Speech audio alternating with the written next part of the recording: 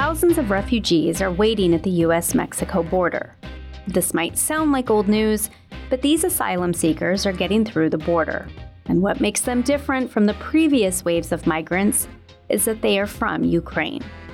More than 2,000 Ukrainian refugees have crossed the border at Tijuana into San Diego. President Joe Biden has ordered border agents to process any Ukrainians seeking sanctuary in the United States. He says we will accept up to 100,000 refugees from Ukraine. But why exactly are Ukrainians coming to the U.S. through Mexico from Europe amid the war in their homeland?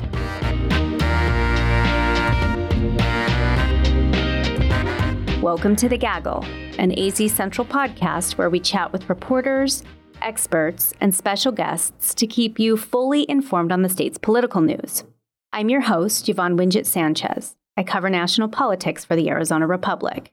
Ron Hansen's out this week. Today, we're joined by the Republic's immigration issues reporter, Rafael Carranza. Rafael, welcome back. Thank you so much for having me. So let's go ahead and start with the biggest questions surrounding what we're seeing down at the border right now. Why are so many Ukrainians coming here from Mexico, of all places? Well, it all boils down to the Russian invasion of Ukraine. It has been a massive war that has displaced millions of people within the country. And then the United Nations estimates that 4 million people have fled Ukraine, mostly to other parts of Europe. But you also have thousands of them who have relatives leaving the United States and, they want to get to them. So, there's very large Ukrainian American communities spread out throughout the country. Chicago is one of the biggest ones, Sacramento and California as well. So it's a big pull. And one of the second reasons is, perhaps most importantly, is that the U.S. has essentially opened their doors to Ukrainians arriving via Mexico. And so as long as they get to the city of Tijuana, they are guaranteed immediate access to the country. And if they applied, for example, to be resettled as refugees, that process could take months while they file visas and do all these other procedures to get here. So if they get to Tijuana, they're guaranteed to have an appointment with Customs and Border Protection and therefore be admitted into the country on humanitarian grounds. And so this obviously makes Tijuana a very key focal point in all of this, but it's nothing new to the city. They're used to seeing waves of migrants coming in and out. And as the largest land crossing in the world that it shares with San Diego, it's oftentimes kind of the stopping point for many migrants as they try to get to the U.S. So millions of people displaced, yet Biden put the cap at about 100,000. That is a number that some folks say is too low. Others obviously would say that that is too high. How did we arrive at that number? The administration, first of all, has not really given much more details about how they'll manage that or, how they determine who they select to come here and the process for them to do so.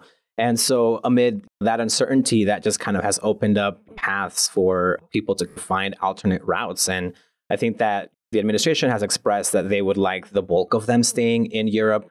But what we saw, for example, with the Afghan evacuees after the fall of Afghanistan, the government also set a 100,000 benchmark. And that number is still ongoing. They haven't reached that point with Afghans yet. But certainly with Ukrainians, it's something else to watch. But again, it's very early stages. And at this point, we're still not sure how many of them have arrived to the U.S. through Mexico. We've all seen the pretty heart-wrenching images coming out of Ukraine of moms, oftentimes with small children, elderly folks, leaving Ukraine, walking through decimated villages, making their way into Poland or other areas. How are Ukrainians getting to Mexico? Is it just an easy flight or is it a more complicated journey for some of these people? It is definitely a lot more complicated. I think first of all, I think anybody has to first get out of Ukraine, which, can be a big challenge, particularly in a lot of the areas that have seen heavy fighting. And so to get to Tijuana and to Mexico, they have to take several flights. Generally, it's been the case that after they leave Ukraine, they'll go to a neighboring country like Hungary or Poland. And then from there, they'll go to a bigger European country like Germany or Spain or France. And, these countries then have connecting flights to Mexico. So if, they don't have a U.S. visa, a tourist visa or something else to get them directly here, their best bet essentially is to fly into Mexico, which doesn't have any visa requirements for them. And if they get to, Mexico City or Cancun, these are cities that have a lot of European connections.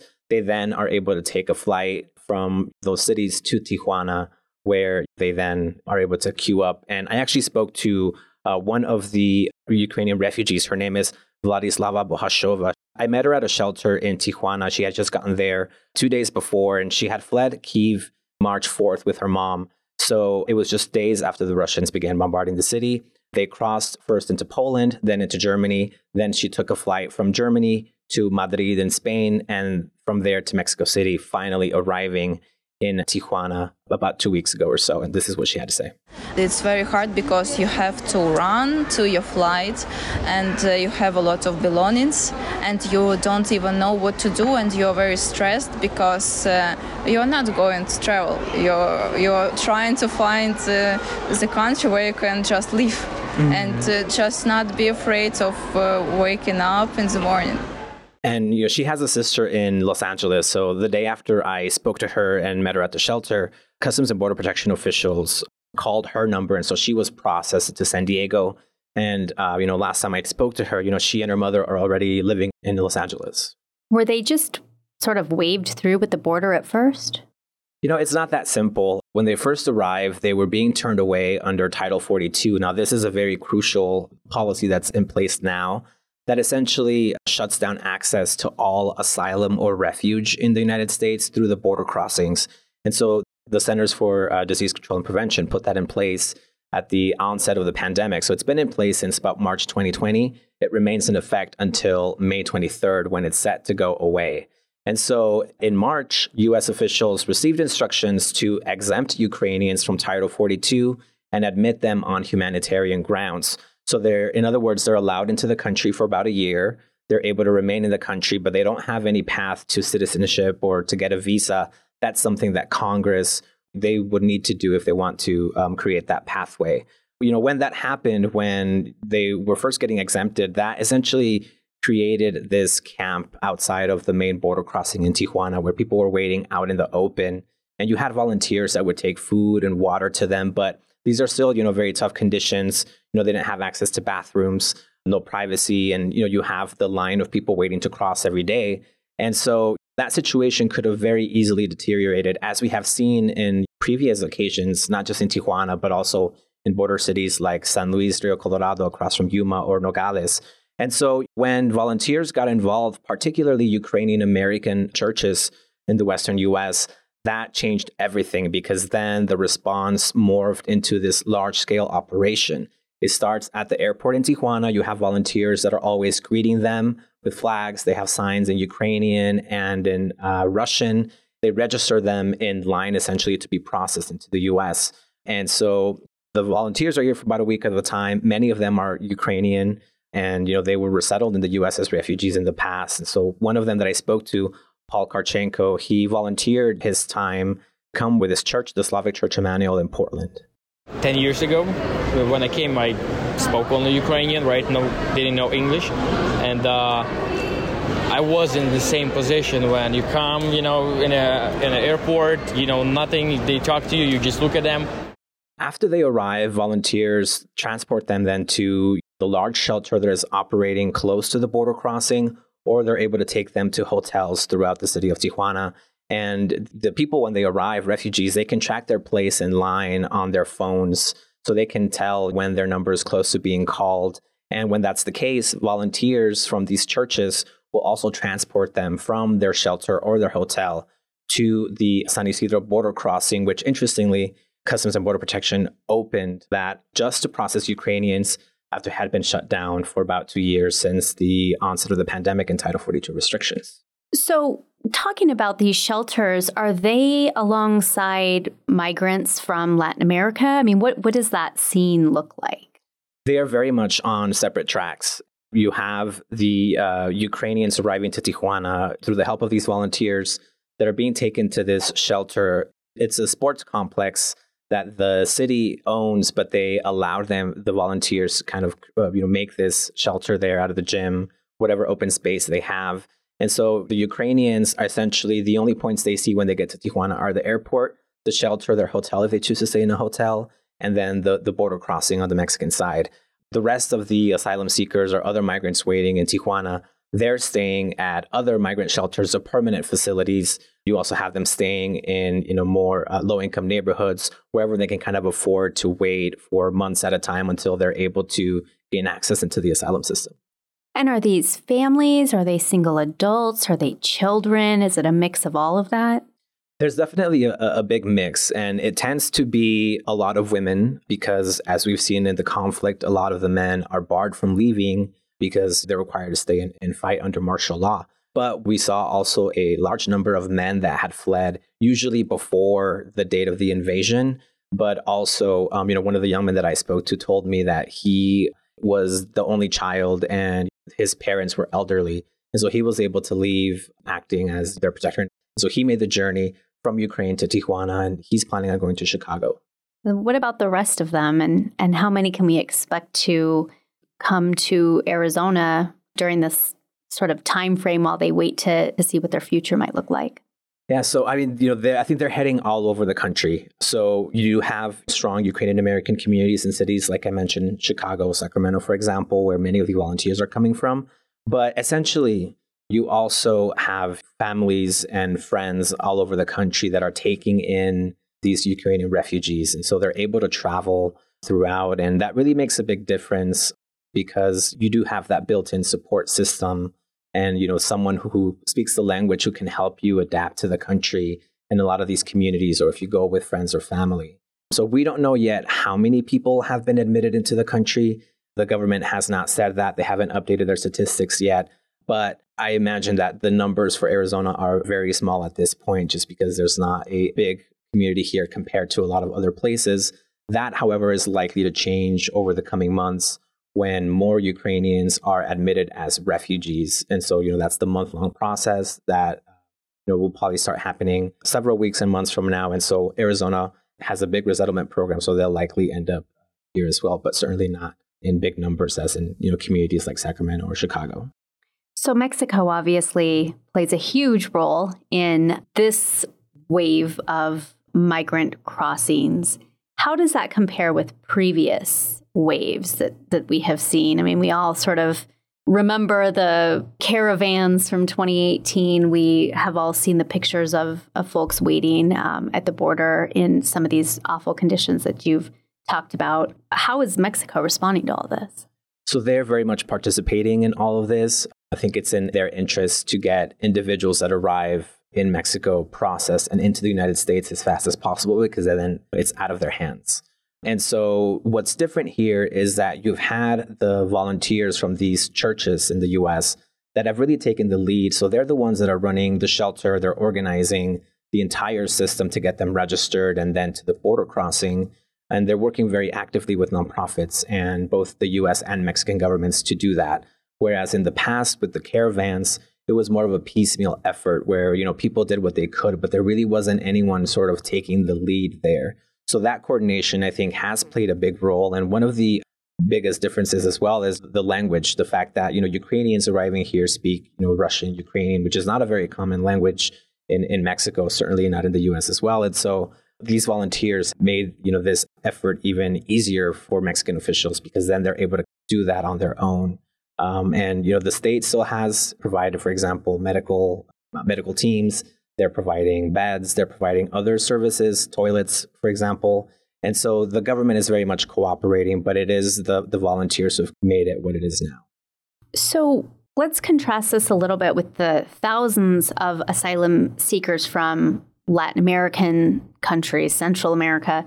What did you hear from Ukrainian migrants about their experience? And did you hear from Latin American refugees who've sort of been stuck at the border waiting for entry for months, sometimes years? Yeah, I mean, that is definitely a dual reality. And I think beyond the wait times, there are very significant differences between the two populations. And for one, with Ukrainians, we're talking about a full-scale war that has upended, not just the country, but the entire globe. And there's so much uncertainty about what's going to happen in Ukraine and the people living in Ukraine, as well as those who have fled. And I think we've seen a lot of sympathy worldwide for the plight of Ukrainians and everyone kind of fleeing violence there. But there are some, very clear racial dynamics at play here. And even if it's not the intent behind the policies, it certainly is, in the optics where you see the U.S. government essentially going out of its way to admit and process white Ukrainian refugees after 2 years having shut everything down. And then everyone else, mostly Black and brown refugees that continue to wait in Tijuana, have no other choice but to continue living in pretty rough, often very precarious conditions in cities like Tijuana and Nogales and along the U.S. Mexico border. One of the asylum seekers that I spoke to, his name is Carlos Quintanilla. He's from Honduras. He's been waiting in Tijuana for over 2 years now, essentially. And so what he tells me is that, they're also fleeing, very, very violent conflicts that are in some ways comparable to what's happening in Ukraine. And here's he's saying that he doesn't come from a traditional war like Ukraine, but he does come from a gang war. And he says that they will still kill their families. And if they don't leave, they will also kill them, which is, why they ended up in Tijuana. Horrific dynamics and really difficult circumstances for so many people. What happens next with Ukrainian migrants? And what are their long-term prospects? I mean, you say we have to wait for Congress. I could imagine the same dynamic that is playing out on the ground between these two different sort of categories of migrants. I can't imagine the frustration that so many of them may feel if Congress moves to resolve one group over another, for example. Certainly. And, with Ukrainians, I think that there's just a lot of relief at finally finding a place where they can live and carry on their everyday lives, certainly away from, their homes and relatives they may have back in Ukraine. But the arrival of Ukrainians here certainly has kind of set the bar. That's what many of the analysts that I spoke to and a lot of the other migrant advocates who feel that what the U.S. has done for Ukrainians in processing them very efficiently and very quickly is what they need to do for everybody else. And so as word of mouth spreads, particularly within Ukrainian refugees about the ease or, the coordination that exists to allow them into the country via Tijuana, it's expected that we're going to see a lot more people continuing to get here over the course of the next few weeks. And as far as asylum seekers and everyone else that's waiting, everyone's kind of holding their breath until May 23rd, which is when Title 42 will go away. And when that happens, it's still very unclear how that's going to play out. The U.S. government hasn't said what their plans will be to start processing people for asylum, or, for example, out of all the thousands of people who have been waiting for years and months, who will go first? And that's a very unique question that I think we'll see play out over the course of the next few weeks leading up to May 23rd. And so we'll be keeping a close eye on that too. And one of the dynamics that we've seen emerge from that are sort of divergent views from Arizona's two Democratic U.S. senators, Mark Kelly and Kyrsten Sinema, who have been pretty critical of the Biden administration's decision on Title 42. It's having implications politically for not just Kelly, who is up for re-election in 2022, but other congressional Democrats and statewide candidates. What are the political implications of all this? I know there's a lot probably to unpack, but where do you see this conversation going, particularly in the Republican primaries where a lot of these races are just going to be settled? I think that there's still pretty broad support politically for the plight of Ukrainians and trying to provide as much assistance as we've seen, for example, with the administration providing, millions and millions in weapons to help them defend themselves. And so I think it remains to be seen whether that support will translate into legislative action. What we've seen, for example, with Afghans arriving into the country is that, they also enjoyed broad support because they were working hand in hand with U.S. officials and the U.S. military. But even then, in their case, we still haven't seen any laws that have, made any headways in Congress to grant them some sort of legalized status. And so that's also going to be a test coming up for Ukrainians. But when it comes to everyone else and, Title 42 and border management policies, that's really where I think we've really seen all the attention just kind of divert and focus to. It's certainly in the ads playing out in TV right now, for example, for the governor's race, for the Senate race here in Arizona, around the country too. We've seen it from as far away as Ohio. Politicians were kind of seizing on this narrative of an open border. And, Title 42 is the fear that they're kind of stoking to say, this is going to be even worse. Certainly the U.S. government knows they're expecting that there will be more people arriving to the border after this policy is removed. But they've also talked about how they want to follow the science. And if the CDC says it's time to remove that, what we've seen from Democrats, particularly moderate Democrats, is that, they're kind of in this balance between the law and order aspect, but then also the humanitarian and making sure that the people who do have these valid claims to asylum, that their cases are heard. And what we've seen, for example, with Kelly and Sinema, is that they feel that the administration is not prepared at the moment, or at least they haven't seen indications that the Biden administration has taken the necessary precautions to keep not just the migrants safe, but also making sure that communities on the U.S. side of the border, like Yuma, like Tucson, like San Diego, are not overwhelmed if more people show up. Sort of as we saw last summer with the transportation issues and the housing, food. And that could definitely be a repeat. What we see that, and as you get more people arriving or waiting to kind of see what will happen, there's just kind of a lack of clarity at this point over what will happen and how that will be managed. The administration has talked about a couple steps that they're trying to do to alleviate that. One of them that I think would be very notable to watch is that they're going to be allowing asylum seekers to adjudicate cases. So to decide whether someone has a valid claim or not directly from the border, as opposed to having that individual go before an immigration judge elsewhere in the country. And so they're hoping that that will speed up the process, weeding out claims that they feel are not valid. But there's a lot of concerns from advocates about whether that interferes with a person's ability to kind of get due process and get their cases fully heard. Super interesting. As always, Rafael, thank you so much for sharing your reporting. And listeners, if you want more from Rafael, which I know you do, go to azcentral.com and click local. Where can people find you on Twitter? They can find me. My account is Rafael Carranza, RafaelCarranza. That is it for today, Gaggle listeners. While we still have you, please don't forget to rate and review our show and share it with a friend or two. If you want to reach out to me on Twitter, I'm at Yvonne Winchett. Today's episode was edited by Kaylee Monahan. Also be sure to check out Valley 101, an Arizona Republic and azcentral.com podcast that answers all of your questions about the Valley. From silly to serious, you ask the questions and we find the answers.